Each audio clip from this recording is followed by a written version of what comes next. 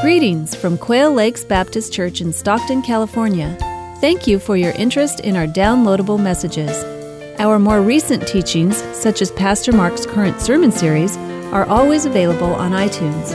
However, for a more comprehensive offering of Quail's Bible-based teachings from Pastor Mark and others, we offer an extensive archive of downloadable sermon MP3s on our website, as well as information on our fellowship and our ministries.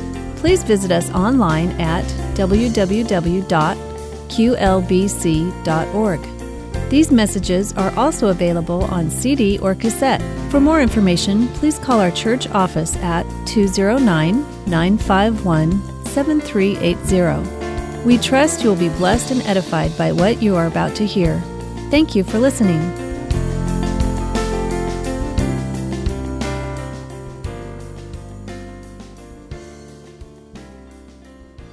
Take your Bibles, please, and turn to 2 John, John's second letter.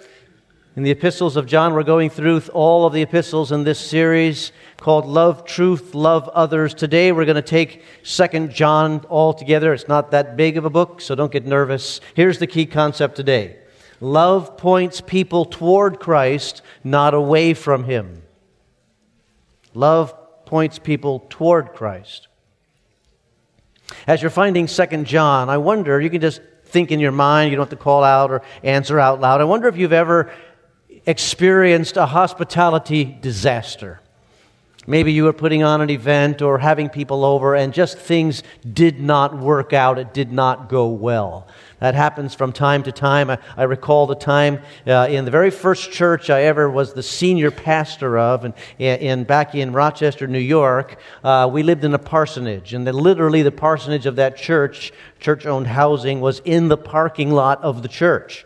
And it had deteriorated a little bit, and Sylvia and I moved in, and we painted and cleaned, and the church put down new carpet and, spruced the place up. And then we decided it'd be nice to have the church people in to see the improvements that were made. So we had an open house after church one Sunday. We had food laid out and snacks and so forth, and we invited people to come over as they wanted to. And I remember distinctly as people were walking out of the church and up into the parsonage, as we got ready to receive them, a field mouse came into the house and started running around the house.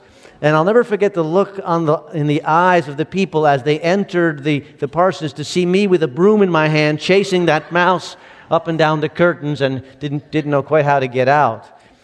Maybe you've experienced something similar, a hospitality disaster. Well, in the scene before us in 2 John, there's a much more serious hospitality issue going on. It's not that things aren't going right from a detail point of view, but a woman is housing a traveling preacher, and she's beginning to suspect that what this preacher is saying is error in the meetings and in the teachings and so forth. And so she has already written the Apostle John to get some advice. What should I do? What do you think about this? And the letter you have before you in 2 John is the Apostle's response to her. So let's read just the beginning, the greeting in verses 1 through 3. It says this: "The elder," that's John, "to the chosen lady and her children, whom I love in the truth, not only I, but also all who know the truth, because of the truth which lives in us and will be with us forever. Grace, mercy, and peace from God the Father and from Jesus Christ, the Father's Son, will be with us in truth and in love." Very flowery opening in this personal letter to this woman that the Apostle John knows. Now we need to note that this is the only letter in the New Testament written to a woman. It's the only personal letter to a woman that's been preserved, and some interpreters kind of step back from that, and they say, well, possibly the woman that he's writing to is really the personification of a church. He's writing to a church body, calling them by this title, the chosen lady. I just want you to know, I see no reason to interpret it that way. It reads like a personal letter. It sounds like a personal letter, somebody that the Apostle John knows. And this individual has a concern for the fact that the teacher that she is hosting in her home is going off in error. This kind of hospitality was common. Traveling the teachers or prophets or rabbis or whoever would be housed in somebody's home, very much like Lydia took in the Apostle Paul and his band in Philippi. But this lady here in this letter, something's just not right with what she's hearing from the individual that she's providing hospitality for. And John writes her because he knows her, and he evidently knows her family as well. Read on in verse 4. It has given me great joy to find some of your children walking in the truth, just as the Father commanded us. So at least some of this woman's family are following Jesus Christ as Savior. And for a Christian parent, as we see our kids saying yes to the faith and making that faith their own, particularly if they're adult children and walking with Jesus Christ, it gives us great joy. So John mentions that, but he quickly moves on to the issue at hand. Read verse 5. And now, dear lady, I am not writing you a new command, but one we have had from the beginning. I ask that we love one another. And this is love, that we walk in obedience to His commands. As you have heard from the beginning, His command is that you walk in love. Many deceivers who do not acknowledge Jesus Christ as coming in the flesh have gone out into the world. Any such person is the deceiver and the Antichrist. Watch out that you do not lose what you have worked for, but that you may be rewarded fully. Taken all together, what John is giving by way of advice to this lady is, I want you to find the balance between love and discernment. When we fail to find the balance between love and discernment in our interactions with other people, we quickly go to the extremes.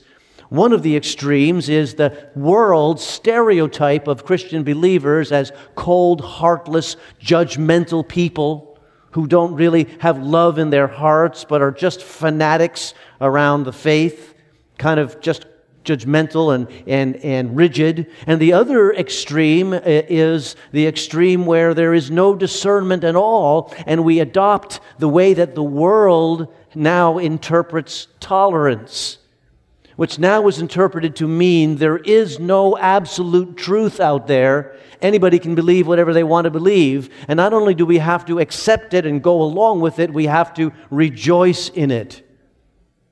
And so if we lose a balance between discernment and love, we will run to these extremes. Tolerance, rightly understood, always applies to persons, but never applies to untruth. Intolerance applies to falsehood, but never to persons.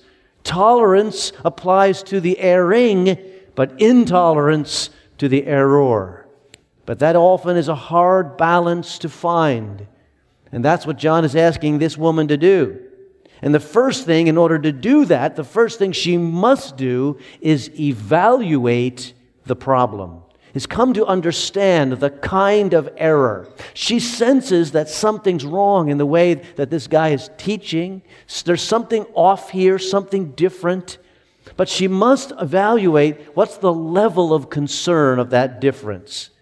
I want to review with you the 4 levels of concern that we must keep in mind as we hear various different ideas out there in the Christian society, the Christian world around us in terms of the church of Jesus Christ.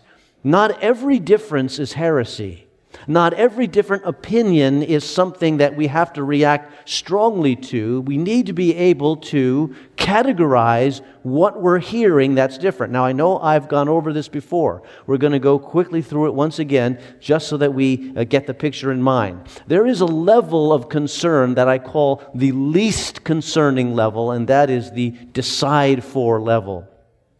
The decide for level are ideas that are really just a person's opinion, a person's preference, and of issues of style, those kinds of things. They're really not faith issues at all, but sometimes we'll differ on decide for issues. For instance, what should a person wear when they come to church?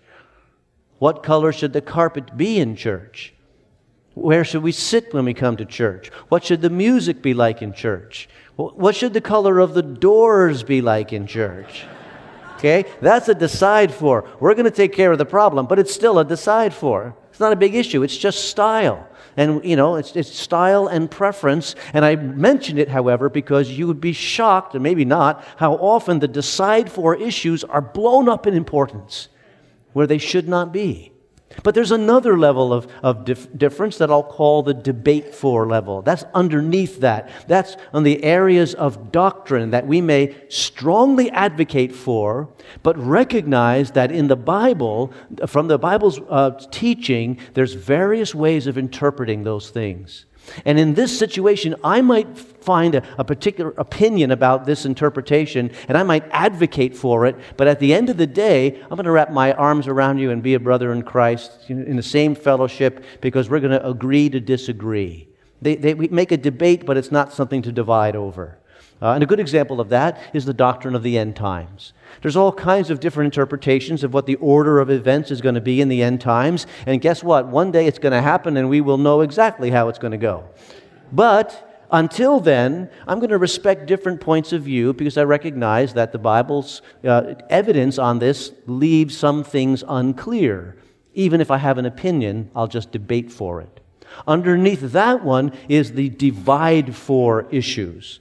The divide for issues, these are issues of interpretation of the Scripture which turn into practice. In other words, the way that we carry out our walk with Jesus. And the divide for issues may cause me to choose a particular church over and against another particular church, because I believe that the way that this church interprets this issue and practices the faith is more in line with the Scripture. In other words, we want our practice to be as close to the Bible as we possibly can be. An example of that is, for instance, the doctrine of baptism. Baptists believe that those who profess faith in Christ should be baptized. And those who are baptized by immersion because it mimics most closely the death, burial, and resurrection of Jesus Christ. And we think that's what we see in the New Testament. Okay, now there are other Christian denominations and churches who don't practice baptism that way. They're still in the family of faith, but I might choose a particular fellowship based on this divide for issue. These kinds of issues are responsible for the existence of the various denominations that we find around us today, still in the Christian, the household of God, but seeing things a little differently. But underneath those, the bedrock are what I call the die for issues. The most important, vital, fundamental beliefs. These fundamental beliefs, if you don't hold them, you are not believing in Christianity, okay? And those are the die for basic issues of the faith. And this is what John focuses on, because he zeroes in on the most fundamental of the fundamentals, and that is the doctrine of Jesus Christ. Look at verse 7. He says, "Many deceivers who do not acknowledge Jesus Christ as coming in the flesh have gone out into the world. Any such person is the deceiver and the Antichrist." John zeroes in on the most fundamental die for, and he says, be particularly concerned about what is taught regarding Jesus Christ. Jesus Christ is what Christianity is all about. The Bible teaches us that Jesus Christ is the Son of God. And when the Bible calls Jesus the Son of God, it doesn't mean anything less than God. It doesn't mean God Jr. It is seeking to get you to understand that the essence of who God is, Jesus is as well. John 1, speaking of Jesus, says this, "In the beginning was the Word, and the Word was with God, and the Word was God. Yet for our sakes, God the Son became a man. He became Jesus of Nazareth in a miracle called the Incarnation." John explains that in the same chapter, verse 14. "The Word became flesh and made His dwelling among us. We have seen His glory, the glory of the one and only who came from the Father, full of grace and truth. And He lived a sinless life, and He died an agonizing death on the cross. He rose bodily from the grave, and all of this was a substitute for us. He took on our punishment that we deserved. It was satisfying God's justice in a loving act of self-sacrifice." All of this is what we believe about Jesus Christ. And what you believe about the doctrine of Jesus Christ is all important. That's where everything begins. If you look at the cults around us and the false religions of the world, you will find that they all err on the doctrine of Jesus Christ. So John says to this lady, in your discernment, make sure that you have tested that one. Be particularly concerned about the doctrine of Jesus Christ. But then he goes on, and he says something a little bit vague. Verse 9, anyone who runs ahead and does not continue in the teaching of Christ does not have God. Whoever continues in the teaching has both the Father and the Son. It's a little vague. What does he mean by who runs ahead? That's the NIV translation. King James or New King James says anyone who transgresses. If you're looking at a New American Standard Bible, it says anyone who goes too far. That's probably the best translation there, who goes too far. See, what John is pointing out is this. There comes a time when some people think that they have outgrown the basic spiritual truths of the Bible. And they begin to look for something a little bit more complicated, a little bit more impressive sounding or impressive in experience. You see, running ahead or going too far can come in two different versions. On one version, it's an over-intellectualized version of the faith, where we make everything super complicated, super hard to understand, and it turns into a dry and dusty set of rules and regulations. That's running ahead. On the other hand, running ahead is an over-emotionalized version of the faith, where we're no longer really looking at what the Bible says about things. What I'm searching for is an emotional experience. I want spiritual goosebumps every time I get together with people. And those spiritual goosebumps are really becoming the issue, not the Word of God. Both of those extremes are running ahead. Both of those result in less value on the teaching of the Word of God, the basic truths of the faith. If you want to identify a man-made religion, look for this. Look for extremely complicated systems, intricate procedures, and deep secrets that you have to earn your way to understand. That is a man-made religion. It's overly hierarchical. It begins to compare people to people. There's a pecking order and all this kind of stuff. On the other hand, a man-made religion is a religion that looks for emotional catharsis every time we get together, an emotional experience that you really could get at any rock concert if you wanted. But it's really nothing to do with what the Bible says. John says, beware of those who would run ahead. Beware of those who add to what the Bible says, who run ahead of Scripture, who see that the Word of God is not an adequate expression of truth. We need something more. Beware of those who declare that they have a new thought that no one has ever thought of in the last 2,000 years of Christianity, but by goodness, I have it. Beware of that. Beware of those who think that if an idea is recent, it is always better. That is wrong. Some see the Bible as helpful, but just not enough. We want something more. We want a new book. We want a new teacher. We want a new prophet, a new revelation. John says, in all of that, they're running ahead. Beware of that. And then he says, be careful. Verse 8, be careful not to suffer loss. Watch out that you do not lose what you have worked for, but that you may be rewarded fully. He says there's possible here to get caught up in this error of running ahead and suffer loss. What's the loss? It's not heaven. It's not glory. If you know Christ as personal Savior, you are secure in the love of your Lord. He secures you. Notice he ties the loss to reward. If we come under the influence of error, we run the risk of losing reward even though glory is ahead of us. Here's the logic. When we come under the influence of error, we lose the value of our time that God has entrusted as a stewardship to us. When we get caught up in error, we throw away the precious moments of your life that God wants you to use for His glory and to bless others and to influence for the kingdom of God. When you waste your life on earth, you lose something of a reward in glory.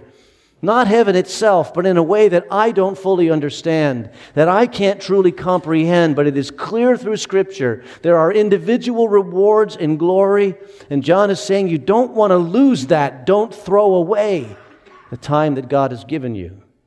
Don't waste your life here on earth in the things that God is not involved in. Be aware. Be concerned. Be aware. Be careful. And he gives this lady, then, he's writing to a proposal. Verse 10. If anyone comes to you and does not bring this teaching, do not take him into your house or welcome him. Anyone who welcomes him shares in his wicked work. So in other words, if he's not getting these basic die-for things right, you're enabling error. Don't do it. So how do we apply this to us? For instance, what does this mean when the Mormon missionary comes to your door? Or the Jehovah's Witness comes to your door? Are you supposed to slam the door in their face? Do you run them off your property with a shotgun? This is not a call to be rude, but it is a call to be wise. Let me tell you what that looks like. Be wise. If you are not prepared to give a defense of your faith in a way that explains the basic teachings of the Word of God, when the Mormon missionary, the Jehovah's Witness, comes to your door, instead of pretending you're not home or slamming the door in their face, identify yourself as a born-again believer in Jesus Christ and one who sees what they are teaching as deceptive error, and end the discussion by saying, I'm going to pray for you, that the truth will break through. If you feel that you can engage the discussion in a way that represents the faith, do so prayerfully. But my advice is that you suggest a time of your own choosing and a place of your own choosing so that you can be prayerfully prepared. And that when you meet with that individual, what you state in the beginning of the meeting is, I'm here to tell you about Jesus Christ and to explain the faith to you. I'm not here to find out about your faith. I want to ask you to receive Jesus as Savior and Lord. Now, this lady's setting is somewhat different. This individual is taking advantage of her hospitality, and in the setting of the day, Christian hospitality was important. This is the way that we demonstrated our love for one another in the family of faith. We received other believers into our homes. Why? Because the inns of the day were places of ill repute. To be an innkeeper was not a respectable job. We don't want to get caught up in those kind of places. So believers would seek out homes of Christians to stay in with respectable people, that kind of thing. But John is warning this lady, don't be taken in such a fashion that you are enabling heresy to be preached. This was a real problem in the first century. It was a real problem in the second century. In the second century, Christians published a book, not part of the Bible, but it's a companion book. It's called the Didache. It means the teaching. And here's a passage out of that second century book. Now, you should welcome anyone who comes your way and teaches, but if the teacher proves to be a renegade, pay no attention to him. Welcome every apostle on arriving, but he must not stay beyond 1 day. In case of necessity, however, the next day too. If he stays 3 days, he is a false prophet. If he asks for money, he's a false prophet. Now, am I crazy, or does that apply to relatives as well? Sounds like good advice. But the rules are, test for truth, test that he's not taking advantage, and test that he's not fleecing the flock, Learn your theology so that you can tell the difference between truth and falsehood. And when you detect falsehood, that's on that bottom line, die for issue. Do not pretend that it's not a big deal. It is a big deal. Because the teaching about Jesus Christ is the center of everything. And love points people to Jesus, not away from Jesus. And that's what we want to do. We glorify Him. Let's pray together. Heavenly Father, thank you so much that you have asked us to be involved in ministry. You give us a chance to speak words which explain the gospel, to live lives that show the gospel. And Lord, we want to be doing that well. So help us understand what is truth, what is error, what is important, and what is not. Enable us not to waste our time on what's not important, but to do the things that are truly valuable in your sight. We pray for that, Lord, and we ask it in Jesus' name. Amen. Let me remind you, as always, that we have counselors next to the organ by the prayer table. They are waiting to pray with and for you regarding the issues you face. If there's something for which you need prayer, you slip forward and they'll be there to pray for you. But first, let's all stand together and we're going to sing a song and then pray the benediction. You remember Keith and Melody Green? How many of you remember those names? Some of you? Some of us were contemporaries. Well, interestingly enough, there is a song in our hymn book written by Melody Green. And so there is a Redeemer. We're just going to sing the chorus. Do we have the words for that? There. Let's go to the chorus, okay? Chorus. Next slide. That's right there? Okay, here it goes. Thank you, O my Father, for giving us your Son and leaving your Spirit till the work on earth is done. Now you got it. Thank you, O my Father, for giving us your Son and leaving your Spirit till the work on earth is done. Thank you, Heavenly Father, that we are part of the work if we are yours. Help us to do the work well, we pray. Dismiss us with your blessing. In Jesus' name we ask it. Amen. God bless you. Thanks for coming.